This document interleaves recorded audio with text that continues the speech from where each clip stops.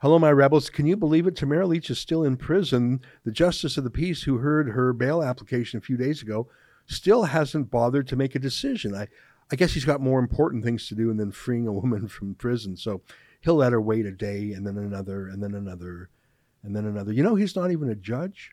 I'll tell you more about him and the rest of the stitch up, as they say. Plus an update from our friends in Holland. That's ahead. But first, let me invite you to become a subscriber to Rebel News Plus. It's the video version of this website. We got some great video from Holland, in particular, the Farmer Rebellion. I want to show you that. Just go to rebelnewsplus.com, click subscribe. You'll get the video version of my daily podcast, plus the videos of our 4 weekly shows. That's 36 episodes a month, just for $8. Go to rebelnewsplus.com, and click subscribe. All right, here's today's podcast.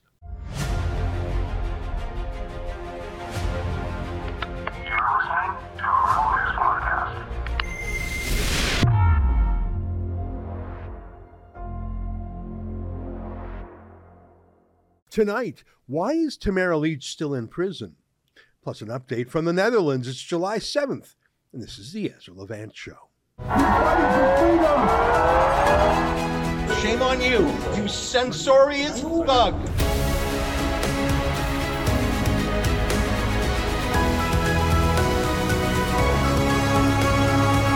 I'm very excited about our reporters traveling to the Netherlands to follow the Farmer Rebellion. We have a special website set up for that, farmerrebellion.com. We have our Brit, Louis Brackpool. He attended the World Economic Forum meeting in Davos, Switzerland a couple of months ago. And there's a World Economic Forum link to this Dutch crisis. It's really weird. And of course, we have Lincoln Jay, who just landed in Amsterdam this morning. You may recall him from the Trucker Rebellion in Ottawa. I think he worked something like 23 days straight on that story in Ottawa. He just didn't want to leave. And he really covered it in depth. And sometimes he just live streamed for hours, just showing people what it looked like. No filter, no editing. People loved that because they couldn't get the truth from the media party. Media party just lied and lied. Remember this? I do ask that because, given Canada's support of Ukraine in this current crisis with Russia, I don't know if it's far-fetched to ask, but there is concern that Russian actors could be continuing to fuel things as this protest grows, but perhaps even instigating it from the outset. Well, again, I'm going to defer to our partners in the public safety, the trained officials and experts in that area. What do you expect from Trudeau's CBC state broadcaster? Now, the Dutch farmers have their own grievances that we'll hear about in a moment from a Dutch political commentator, but I have seen a number of them credit the Canadian Trucker Rebellion for their Farmer Rebellion. And that's the website where we're compiling the work from Lewis and Lincoln and 2 other reporters who are joining us. I don't think I mentioned this before, but Katie Daviscourt.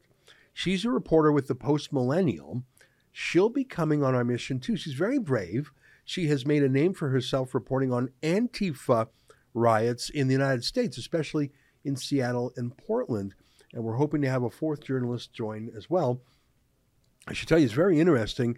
Holland requires vaccines for people from Canada unless they're journalists. That's one of several exemptions. And they specifically say on their embassy's website that the reason they have a vaccine exemption for journalists, as in you don't have to be jabbed, is because they value freedom of the press and freedom of speech. And they don't want their vax rule to impose on that. Isn't that incredible? So you don't have to have a medical exemption. You don't have to have a conscientious exemption. You just have to be going there to shine a light of scrutiny on public policy. And in both cases for Lincoln and Lewis, who are not jabbed, within 2 days, they got their approval from the Dutch embassy. And I say that because I admire that exemption, that it's expressly for journalists, that it happened so quickly, and that Holland, which calls itself a progressive country, actually is. It's a pro-choice country. I mean, they're very liberal in matters from drugs to prostitution, for example. And indeed, they're liberal on this matter of privacy and medical choice, whereas Justin Trudeau, who is very liberal on matters of drugs and all other social matters, well, if you don't take the jab, he'll lock you down. Back to the truckers, which were an inspiration in part for these Dutch farmers. What if we heard from Holland that some farmer was arrested and put in prison for more than 5 months without a trial? 5 months pre-trial, thrown in prison, 5 months. Well, that's happened in Canada. A trucker organizer named Pat King. I have my beefs with Pat King, but 5 months in prison without a trial? Or how about a friendly grandma, completely peaceful, nearly a month in jail already, the latest spate, for taking a selfie with a political critic of the government? Well, that is what we're talking about today, because Tamara Lich is in a prison in Ottawa tonight, waiting till tomorrow afternoon to hear the results on her bail hearing, even though the bail hearing happened, I think it was on Tuesday. It was a full-day bail hearing on Tuesday. The judge was there, the Justice of the Peace as it's called. He listened, and he said, well, I don't need an hour to think about this, which would have been fair. He didn't say I need to think about it overnight, or 2 nights, or 3 nights. He said he needed all the way to Friday afternoon. He didn't give a reason. Did he have something more pressing? Did he have a golf game or something? Did he have a dental appointment? Why was it that he couldn't decide and give a quick oral ruling and then later come up with a written ruling? Why did he have the hearing on Tuesday and yet make Tamara Lich sit in jail Tuesday night, Wednesday night, Thursday night, Friday until 1:30? It's a good question, I think. The judge in this case was actually not a judge, not even a lawyer. He's a justice of the peace. His name is Paul Max Harris. And he's not a lawyer. His official biography says he has worked for the federal government for 16 years. He managed procurement policy and reporting at Parks Canada.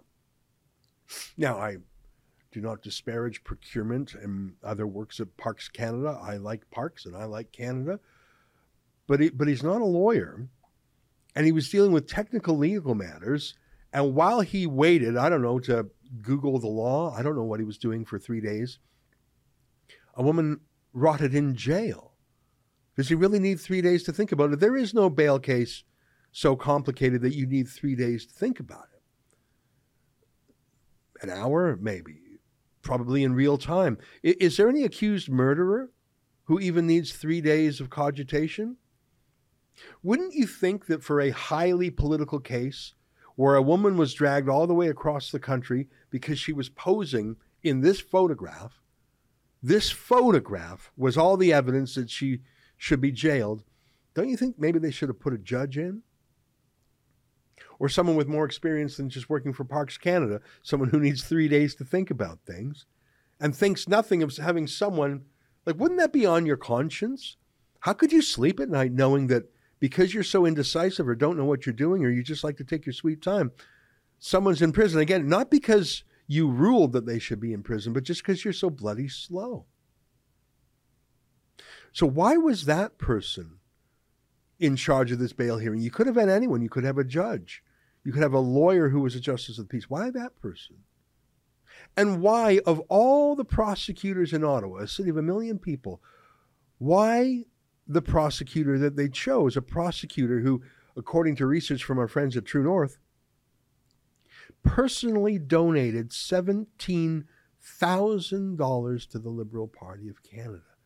I mean, $1,700 is an enormous donation. $17,000?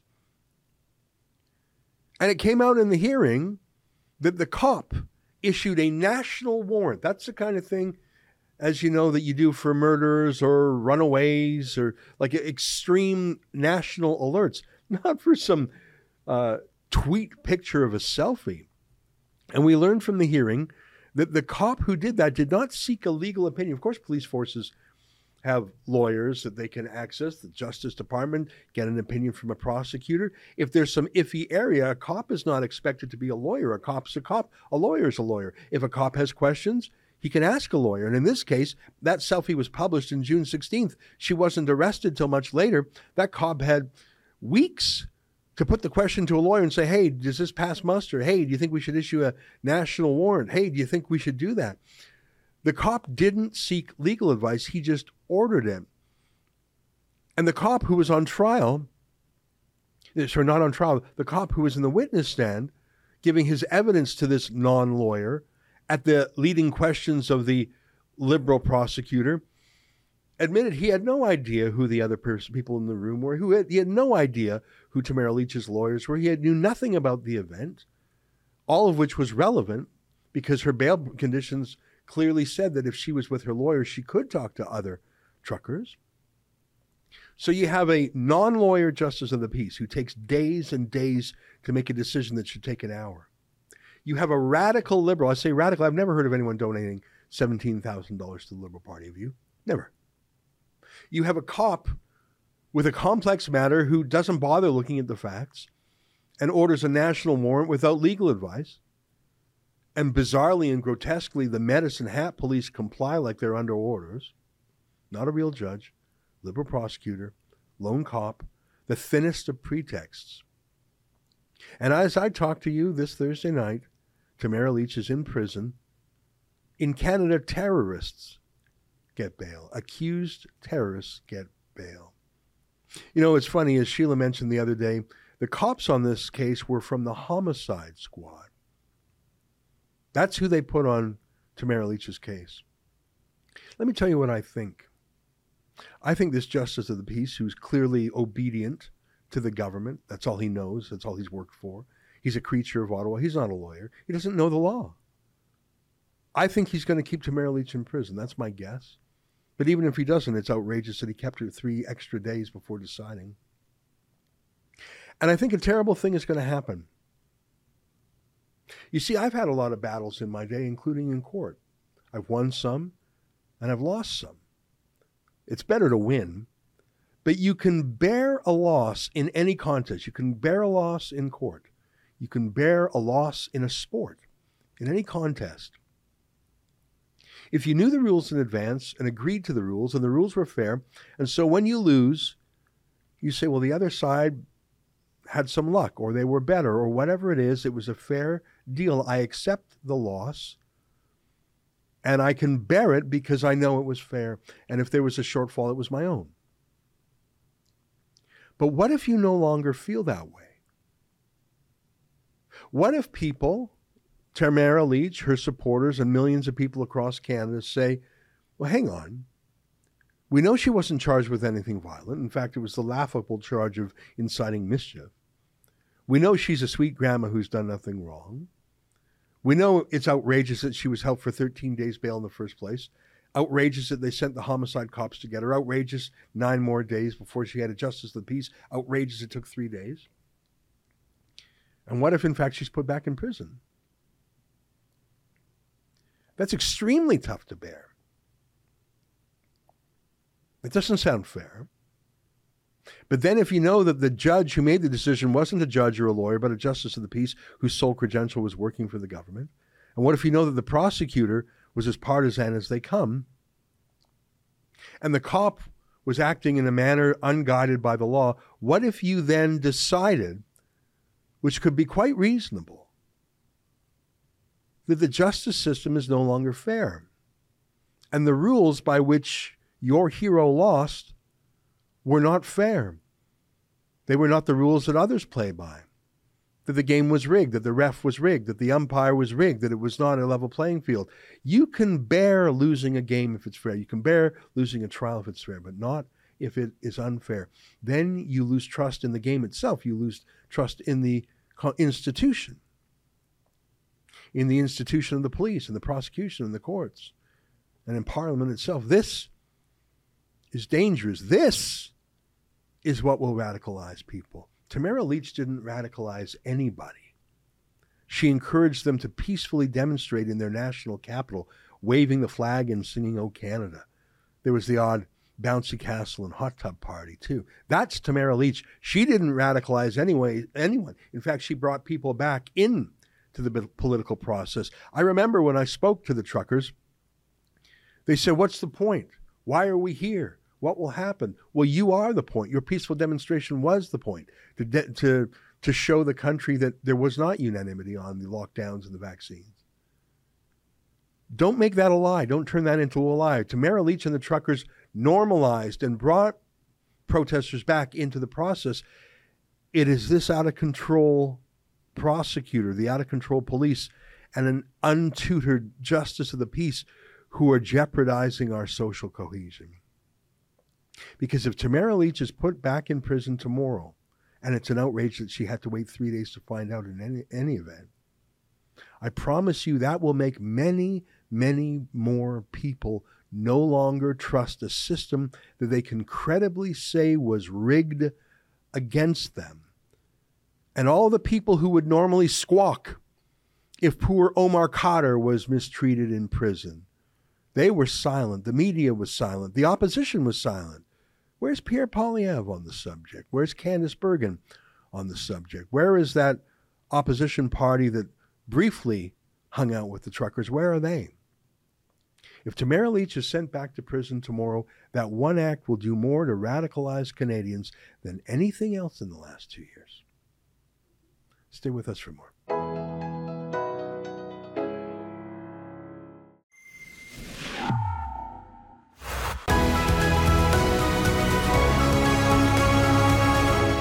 Lewis, why don't you tell us what exactly is going on here? So we're in the city of Drechten, and the Dutch farmers have decided to park up right next to a roundabout right in the city centre, and if we just pan round next to us, so many are out in support to show solidarity with the farmers here. So we're now going to be out talking to people, seeing what they think, asking the farmers why they're here, what is the purpose of this. We were hearing that they were potentially going near to the German border tonight. What's the word on that? So, according to reports, the farmers will be heading to the A7, which is a highway connecting to the German border. So, reports are showing that potentially German farmers will be coinciding and collaborating with the Dutch farmers. So this is all allegedly. We're following. We'll see what happens, and we'll keep you guys updated. Make sure you check out farmerrebellion.com for all of our coverage. Thank you. Thanks, guys. Well, that's an exciting video on location in the Netherlands, where Rebel News has sent 2 reporters so far, Lewis Brackpool from the United Kingdom and our friend Lincoln Jay from Toronto. We'll have 1 or 2 more other rebels joining on the ground to tell the story in English of what's happening in the Netherlands and could actually spread to other parts of Europe and the world. Well, what exactly is going on with the farmer rebellion? Well, let's talk to someone who actually knows in the native language. I'm talking about Eva Vlaardingerbroek. You may recognize her from her appearances on GB News in the UK and on Fox News in the United States, and we're delighted to have her join us via Skype today. Eva, what a pleasure to meet you. Thanks for jamming us in your schedule. Welcome, and can you tell us a little bit of what's behind this? Because we can't get the news from the mainstream media. Who are these farmers? Why are they protesting, and how's it going to end? Hi, Ezra. Thank you for having me. Yeah, the Dutch farmers are out on the streets right now protesting a new law that has recently been passed in the Dutch parliament that basically forces them to give up at least 30% of their livestock before 2030.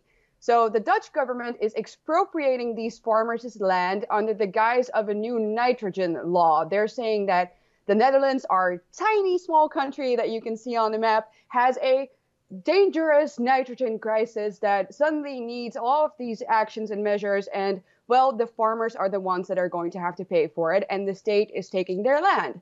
So obviously, if someone would come into your house and say, I'm going to take 30% of what you own, and you have nothing to say about it, you'd be angry too. And that's exactly what these farmers are doing right now. They're showing that they are not having this. So they're out on the street, they're protesting, they have blocked the freeways, they have blocked distribution centers, and they're basically saying this is what is going to happen if you take our land away. We're going to have food shortages, because already right now, the Dutch supermarkets, a lot of the shelves are empty. Yeah, well, and here in North America too, inflation is high, especially for food. The idea of deliberately ending 30% of your livestock capacity seems insane. But I just want to get back to the one word that stuck in my ear. I've heard for years people talk about carbon dioxide and carbon emissions. And I happen to know that carbon is one of the most common elements. You can see it in the word carbohydrate or carburetor. We're made in large part from carbon trees. It's a building block of so much. And you can believe in the theory of man-made global warming or not, but that's carbon dioxide. Nitrogen, that's just another element in the periodic table. I think most of air is nitrogen, like more than 3/4 of what makes up air is nitrogen, and there's oxygen. Like, I've just never heard nitrogen, which is all around us, being called an enemy of anything. What are they worried about with nitrogen? It sounds laughable to me.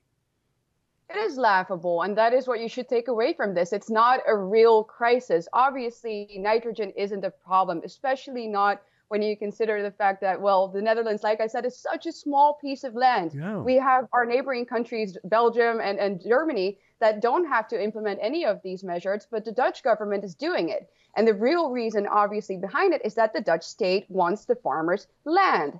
Because probably there are a couple of reasons. So the farmers, first of all, they're a group in society that are very self-reliant. They are basically ungovernable in that sense. You know, they own a lot of the Dutch land, and they produce agricultural products. They have livestock. They produce beef. And what's interesting to know is that the Dutch minister who has pushed this nitrogen law has a brother-in-law who is the owner of the Dutch online supermarket called Picnic. Guess who invested $600 million in Picnic last year? Right, Bill Gates, the man who wants you to eat fake meat. And, you know, that's not just a conspiracy theory. I know, for example, that the head of the Netherlands, am I pronouncing his name right? Rutte? How do you pronounce the name of the leader of the Netherlands? He's a serious member of the World Economic Forum, too. What's his name? Mark Rutte. Yes, Rutte. Mark Rutte is very, very deeply involved in the World Economic Forum. And, well, it's obvious that this law is a product, again, of these globalist institutions, because this needs to happen before 2030. Rings a bell, right? Agenda 2030, the Great Reset, World Economic Forum. It's very clear that this is a made-up crisis, which we've seen before with these organizations. That's the way they handle, that's the way they operate these things. They say, we have a crisis, and you are the ones that are going to have to solve this by giving up all of your rights. Yeah. So that's what's happening here. They're taking away these farmers' land. They're taking away property because they see a future for us in which we're completely dependent on the state. You eat bugs, and, well, they own your land. You own nothing, and you'll be happy is what they say to you. But these farmers are not happy, and I'm so proud that they're fighting this. Yeah, well, you know, it's really reminiscent of the trucker rebellion we had here in Canada. And one of the reporters we've sent over there, Lincoln Jay, was really 23 days in a row he was reporting from our trucker rebellion. So now he's going to report on the farmer rebellion, which is the name of our website, farmerrebellion.com. So it'll be interesting to see him contrasting how Canadians do it. Canada and the Netherlands are old friends. A lot of Canadian soldiers fought and actually died in the Netherlands to help liberate that country. There's been a deep tie between the two of us ever since. It's one of the reasons why there's so many tulips planted every year in front of our parliament buildings. It's a reminiscence of in fact, the Dutch Queen, if I'm not mistaken, was born in Ottawa, and the hospital room was declared Dutch soil. Am I getting my history right on that? Yeah, absolutely. The Netherlands and Canada are very closely linked because of the reasons you mentioned. And we had a lot of reasons to be very thankful to the Canadians for liberating us in large parts of the Nazi regime. But our ties don't just limit themselves to history, they limit themselves in a very nasty way to the present day. And that is that you guys and us, we basically serve as these pilot countries for the rollout of this 2030 agenda for the World Economic Forum. And the way that Trudeau has handled the crisis there, and the way that he took away your rights, the rights of the unvaccinated, and the way that the protests have been handled by the truckers are something that we are looking at and saying, okay, we basically have the same type of treatment coming from our government. Mark Rutte and Trudeau are, closely, we've seen them before closely, in social settings being very friendly to each other. And while they're very similar in the way that they view the world and they have the same globalist policies. And the Dutch farmers have really looked also towards the Canadian truckers. And you can see that in the interviews that they're giving right now. They're saying that. They're saying the way that the truckers have stood up against Trudeau is the way that we want to stand up against Mark Rutte. And they're being supported by Dutch truckers as well, Dutch fishermen. So you guys have set a great precedent there that we were very happy to learn from. And I hope that it has the same effect. Well, that's very interesting. I just want to come back to the farmers and the cattle. I presume livestock is largely cattle. Maybe there's other livestock too, sheep, but I think that really means cows. And I'm trying to think of it's what we've heard in the environmentalist drumbeat for decades is carbon dioxide. So that means everyone has to drive less, everyone has to fly less, and everyone's going to be punished by the carbon taxes. But it seems like this battle in the Netherlands is focused just on one part of society. Like you say, farmers who are self-sufficient and sufficient, are property owners, believe in freedom. I've never seen the punishment being targeted this way, and really targeted at animals too. We're going to get rid of 30% of animals. It just seems very odd. I want to ask you, has the rest of Dutch society shown solidarity with the farmers? Or are they saying, well, I don't care. It's those farmers who are the problem, those farmers who are rebelling. I'm in the city. I'm in Amsterdam. I'm a sophisticated city person. I'm not dirty and grubby like the farmers. They deserve it. It seems like an attempt to demonize and ghettoize and focus the punishment on one group of people and one group of animals, weirdly. Has the rest of Dutch society chosen sides on this one? What we're seeing now is that a majority of the Dutch people seem to support the farmers, which is great news. But obviously the mainstream media that is run by the establishment, by liberals who live in their ivory tower and who will, have enough money to eat their meat anyway and are happy to see you eat bugs, those people obviously don't support the farmers. So like with everything nowadays, there's a real split down the middle between the side of the pro-establishment people, usually people who are part of it, and then the people who are just like, hey, wait a minute. Since when do we think it's all right that the state intervenes in our private life this much?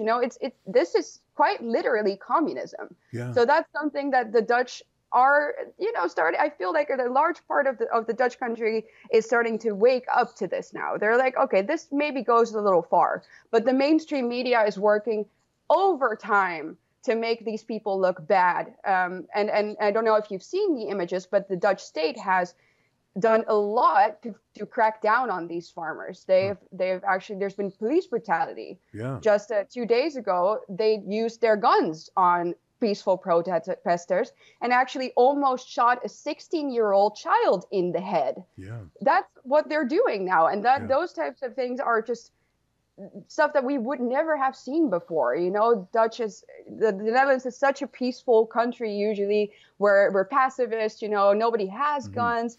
You don't really see police violence all that much. But over the last couple of years with the COVID crisis, the way they've cracked down on those protesters and now the way they're cracking down on the farmers, I think they're starting to show their true colors and the people are noticing it. Wow, and that is another echo of Canada. I mean, the RCMP, the Mounties were always held in such high regard, and I think most Canadians respected them. And to see the police brutality in Canada during the lockdowns, during the trucker rebellion, and then to see that echoed in the Netherlands, you're right. When I think of Holland, I think of friendly, peaceful people on bicycles with tulips. And I know that's a caricature, but I think that is part of the Dutch national character. friendly, peaceful, reasonable. And this is very shocking to me. Well, I got to tell you, it's fascinating. We're going to try and give it proper coverage in the English language because there's very little coverage in English. And of course, most Canadians don't speak Dutch. And I fear that what little we hear from the Netherlands will come filtered through our state media, our mainstream media that are just going to echo the anti-farmer sentiment. You know, you make me remember Stalin declared war on farmers in Ukraine about 90 years ago, and it was called the Holodomor. It was like a man-made famine. Millions died. The idea of attacking farmers and food and doing it deliberately, destroying and reducing food production is so unhuman and dangerous. It's shocking to me. Ava, I don't want to take up more of your time. I know you're so busy. We're grateful to have met you. We hope we can talk to you again. It's just wonderful to hear straight from you what's happening in the Netherlands. We're very grateful to you. Oh, I would love to absolutely talk to you more about this. It's so important that you guys know what's going on because this is not just something that's going to affect us. Like you said, the attack on farmers is a way to get control over people. Yeah. And Canada, well, you guys have seen firsthand what it's like to have a state that wants full control over you. Yeah. So it's so important that you're covering this. And I'm very thankful that you're showing support to our Dutch farmers because they really deserve it. Right on. Well, thank you for those remarks. We'll talk to you again soon. And thanks for telling us what's going on in one of our great allied countries. Talk to you later, Ava. There you have it. Ava Vlardingerbroek joining us on Skype. We'll talk to her again. And by the way, if you want to see all of our videos, go to farmerrebellion.com. Stay with us. More ahead.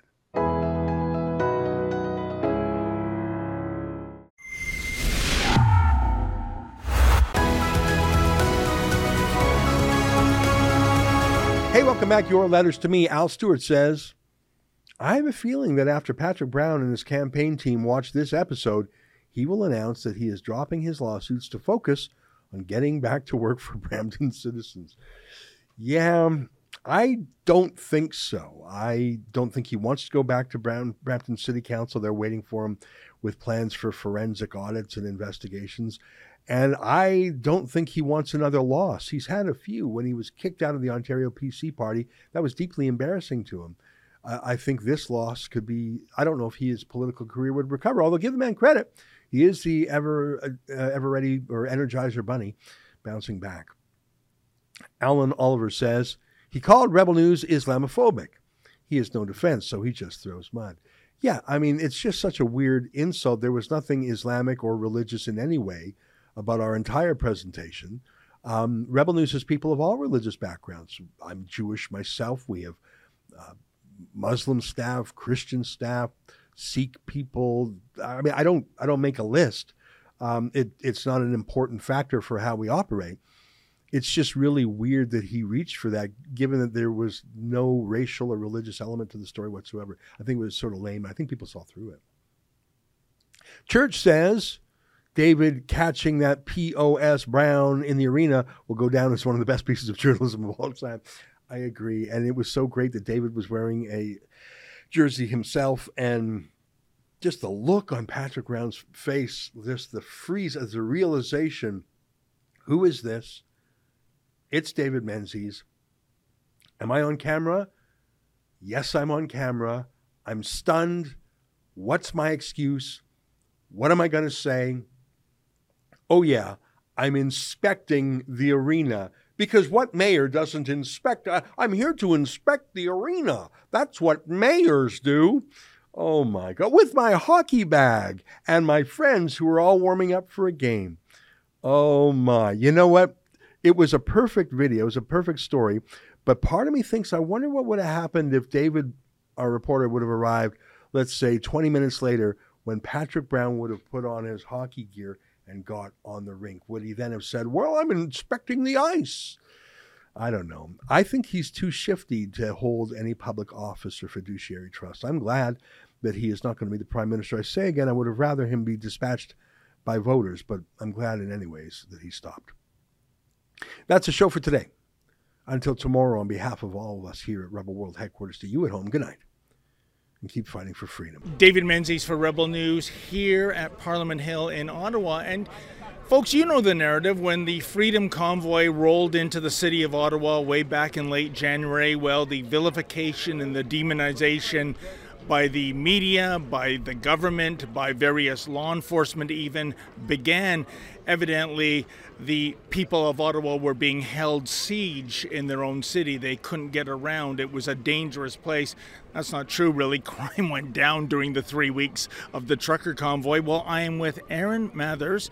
She is a resident of the city of Ottawa, and she has a bit of a different story to tell you. Maybe not the kind of story you're getting from the mainstream media. So, Erin, we go back to late January. You see all these incredible trucks, these 18-wheelers arrive. And what was your first reaction? And then when you did a little research, what did you discover? Well, first it was confusion. I mean, we knew they were coming, right? It was in the news for a while that they were on the way. I think it took almost a week for them to get here. And at first it was really disruptive, and I was upset because it's inconvenience is one thing, but it's more than that. It was really disruptive, right? It's quite loud. There's people working from home. There's new babies. There's elderly people. So your issue was with the noise, because there was a lot of horn honking during the... And also it's a really frenetic energy. You don't really know what's going on. You know, all I knew was that it was the truckers' union and that they were protesting the mandates for the rest of the employees that hadn't been vaccinated, right? I'm not sure if it was any kind of union or association rather than individual truckers from across Canada. Right. So at first I thought it was the union, right? But then, so I was actually pretty upset with it, right? And going, why do you have this? Why do people have to do this? But I think that reaction mostly was, firstly, it was natural to do that, right? We're getting disrupted, but nerves are already out pretty raw from being locked down for 2 bloody years. Yes. Right? So that I had to consider that for a while. But at first I was not for it. I was like, these guys, why do they come here and what are they doing? But, and then I had to look into my curiosity and go, well, wait a minute, like what's actually going on here? Once you start hearing the mainstream media go, well, you know what Trudeau said. You know, it's the vilification with the other. Oh, these people. You know, and now you're alienating half the population of the country. Yes. So this is what started to shift it for me. The small fringe minority of people who are on their way to Ottawa or who are holding unacceptable views that they're expressing do not represent the views of Canadians who have been there for each other. If the narrative from top down is going, oh, well, these people are the bad people, then this is a problem. So clearly, what was being reported was not reality. Why was this falsehood being reported in the first place, Erin? Well, that's a pretty big question. And I'm not qualified to answer such a thing. The closest thing, that was an unexpected question. The closest thing that I could surmise in my own viewpoint would be they're just going by the leadership. Like, most people are not leaders. Most people need leadership. So that's why it's so important that we have good leadership who isn't going to dehumanize people so easily. We already do that. It's bad habits to say, well, these people are good, these people are bad, or they're just this, or they're just, you throw a label on it, right? I know you're wondering about what you saw in our capital city this weekend. As my friend Irwin Cotler said on Saturday, freedom of expression, assembly, and association are cornerstones of democracy, but Nazi symbolism, racist imagery, and desecration of war memorials are not. It is an insult to memory and truth.